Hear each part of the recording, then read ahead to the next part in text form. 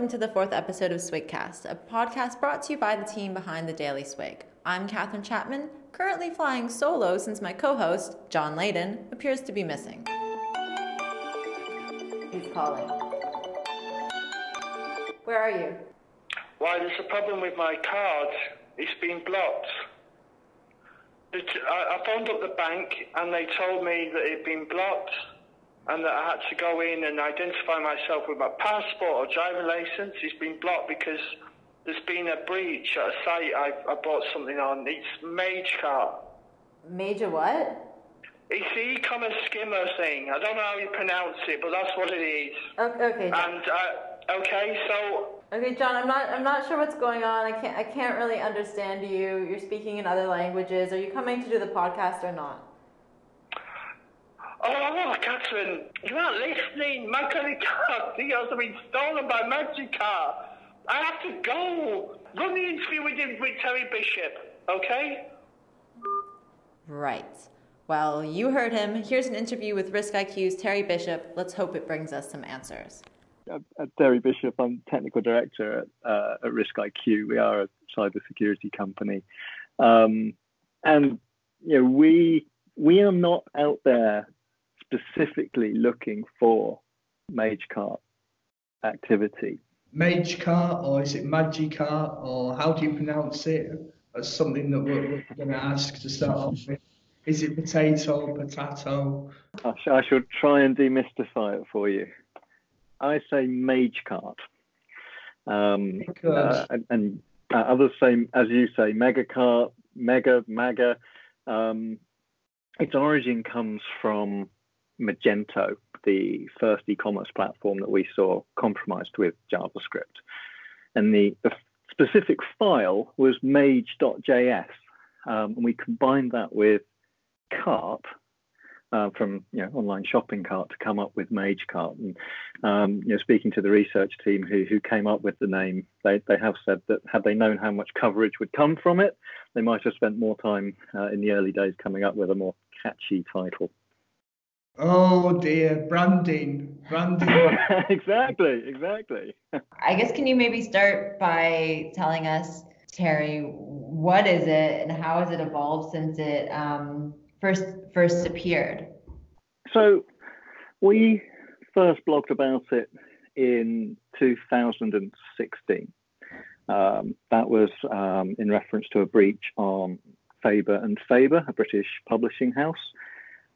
We've actually, again, since the topic has grown, we've gone back through our data and found instances of these skimmers, going as far back as 2010. When we first identified it, when I first identified it, when we first started sort of looking into specific instances, we categorized it as a keylogger. The code was quite rudimentary and was literally just, when someone was entering credit card details on a payment page, they were just capturing the keys. At the point where someone entered the expiry date for the card, that was the trigger for exfilling the data. So it was a keylogger, but as time passed and the code sort of started getting more honed down for better collection of the data, so we sort of identified that this was what we are now calling MAGECART and more specifically card skimming activity. And it has just continued to evolve over the years. We've moved from the key logging through to form overlays for more structured data collection from a variety of different e-commerce platforms or payment providers. Then we've seen groups targeting different victims, for want of a better word, through the supply chain, whether it's through direct attack. We've seen different sophistication of the scripts in terms of avoiding detection and avoiding monitoring. The most sort of significant evolution that we've talked about recently has been targeting the Amazon S3 buckets, where people weren't or aren't properly securing their files. and we've seen mass modification of files through that. So it's a constant evolution. I don't think we're at the end of it yet. I do believe we'll see more before we see the last. When we talk about MAGECART, as we now must call it, sometimes people apply that same term MAGECART to talk about groups of cyber criminals who use MAGECART. I mean, can you talk us through how many groups you think might be using it and how their tactics differ between each other? We use MAGECART as an umbrella term, and we are tracking about 14 groups, active groups at the moment. There are more people out there doing this. I think it's possible to buy these skimmers on dark web forums and to sort of set up your own skimming operation. What we have focused on in terms of our attribution is when we see something different or unique within a skimmer, that we will attribute a new sort of group to it. So with some of the supply chain attacks, we attribute a lot of that activity to Group 5. They've very specifically gone out and targeted third parties that are being used as plugins on other sites and ideally on other payment pages. Group 6 were highly specific. They're the guys who targeted British Airways and Newegg. They're not looking at the supply chain. They are looking at really quite what I think of as quite sophisticated attacks in terms of the targets that they're going for. Group 4 are the guys who have been writing. We believe Group 4 came from the banking Trojan environment, and they've brought some of that code with them. So the anti-detection mechanisms is built into their code. So we're looking at each group as a different style of activity rather than just trying to say, keep account of everybody that's doing it, because I do think a lot of people are out there doing this now. I'm not sure it's practical to keep a track of them all and give them all names. Well, I mean, what similarities and what differences does MAGECART have with banking Trojans and with point of sale malware, do you think, Terry? For me, the main similarity is that they all steal credit card details.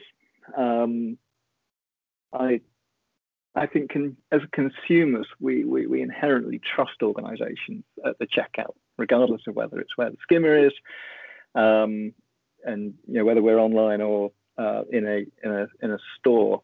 And I just think there's a consistent breach of trust and data tied into that. I kind of like to compare what we see to the skimmers that are placed on ATMs, a physical addition to the machine. So completely passive and with nothing on the server side able to detect it. From the user's perspective, the transaction takes place as usual. There's no reason to expect something is going wrong, unless, of course, you know what a physical skimmer looks like. And that, in a way, is MAGECART on a payment page. The data is exfiltrated immediately to a drop server. The URL, if visible, is probably only present for a really short period of time. And again, with that sort of similarity to the physical skimmer, it's built in a way that it, taking British Airways as an example, it's built in a way that it doesn't catch the eye. It looks like a legitimate URL. And so, that's kind of how my mind works when I look at the different types of activity out there and how they all sort of line up together. Is that what you've just mentioned there, Terry, about sort of going under the radar? Is that one of the reasons why we see it being used in so many high-profile breaches? I think some of the subterfuge is great, and I'm sure I shouldn't say it in a kind of complimentary way, but the technology, I love looking at the work of these guys. It's it's such a shame that they're working, to steal rather than to support and help. Because when you look at the way that the URLs are being built and the different drop sites that are coming up, it is sophisticated and it is difficult to see. It doesn't automatically stand out. And I think when we are as consumers, we are naturally trusting, I think, and it needs an outlier, something to catch our attention to say this isn't right. And certainly when you look at the different MAGECART skimmers, most of them are working to not be visible, to not create that outlier that then breaks the whole thing down. What are some of the best ways that consumers or organization can protect themselves from this kind of threat? Yeah, I use a script blocker in my browser. But while that might prevent the theft, it also prevents me from shopping online. So, that doesn't work. The sort of the client side blocking. I think for me, the onus is on the merchants to improve security practices, at least until the industry or the technology can prevent the reuse of stolen cards. If you have the option of using something like PayPal, alternate payment services, I think that they are, structured in a way that you don't get a card to resell. I think one-time card details, if they become more mainstream, would work to solve a lot of this. But right now, I'm not sure there's a lot that you can do as a consumer, because you can't even say that major sites are necessarily secure. I'd like to go back to the gangs themselves, and I'm very interested in your insight as to how much, if any, cooperation there is between them. I mean, are they collaborating together, or are they always at each other's throats? And are we talking about large groups of more than 50 people, or smaller crews that are running these kind of cybercrime operations? We have very little insight into the actual size of the group, or even the specific actors that are carrying this out.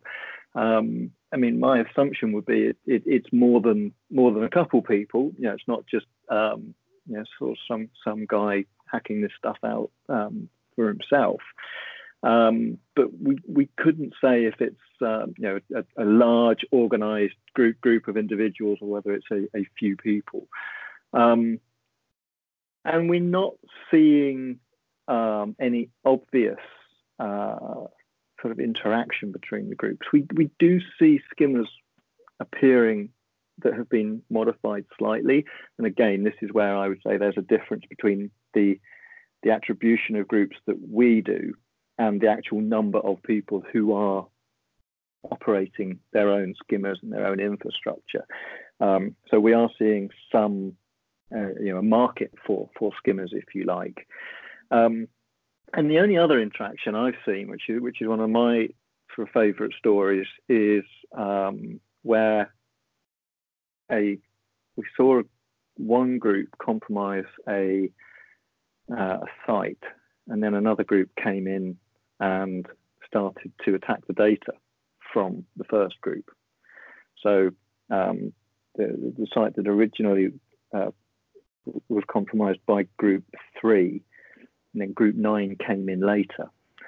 Group 9 recognised the fact that there was already a MAGECART group on there, and they added a random number into the credit card data being sent to Group 3's exfil server. So they were actively junking the data. And if you sort of take that process on, these cards are typically sold on the dark web, and the dark web reputation is extremely important. Group 9 were almost actively working to harm the reputation of Group 3 in terms of selling their data by carrying out that process. They could just as easily have disabled the skimmer, right? Or potentially even lived happily together on the site, but they actively harmed the quality of the data that Group 3 were collecting. That kind of whole honor among thieves thing sort of shines through there. Are there any other JavaScript-based or any software-based web skimmers out there? This has proved to be such a potent threat that I'm slightly puzzled why it's only MAGECART that we hear about. I don't think, as I say, for me, MAGECART is about the activity. It's about the umbrella term. For me, anybody that is card skimming using JavaScript is a MAGECART actor, if you like. So yes, there are all sorts of groups out there doing this, but to me, they fall under that headline term. So, they're working with different code bases then, are they? All of the different groups are using different code bases of the ones that we track. So, like I say, if I were to take, group 6 versus group 4, group 6 are the guys that attacked British Airways and Newegg. That code was extremely simple, 15 to 22 lines of code in each case. Very, very simple.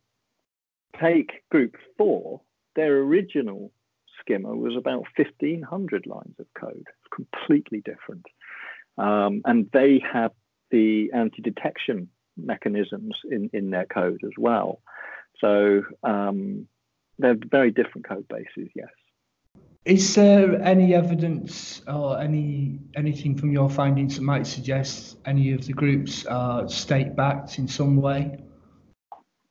I'm asked that every so often, and I think especially when we first talked about Group 1 and their monetization efforts, where they seem to be advertising for people to be money mules in Russian language. Whenever I say that, people often sort of jump, is it state sponsored? Is there nation state actors behind this? No evidence from our side at all. This looks like good old fashioned theft for financial gain. Ordinary decent criminals. Okay. Exactly. That's exactly it. Thank you for joining us on this very enlightening episode of SwigCast. I'm Catherine Chapman, leaving you now to see if my co-host has recovered from the effects of MAGECART, you know what I mean. Until next time. SwigCast terminated.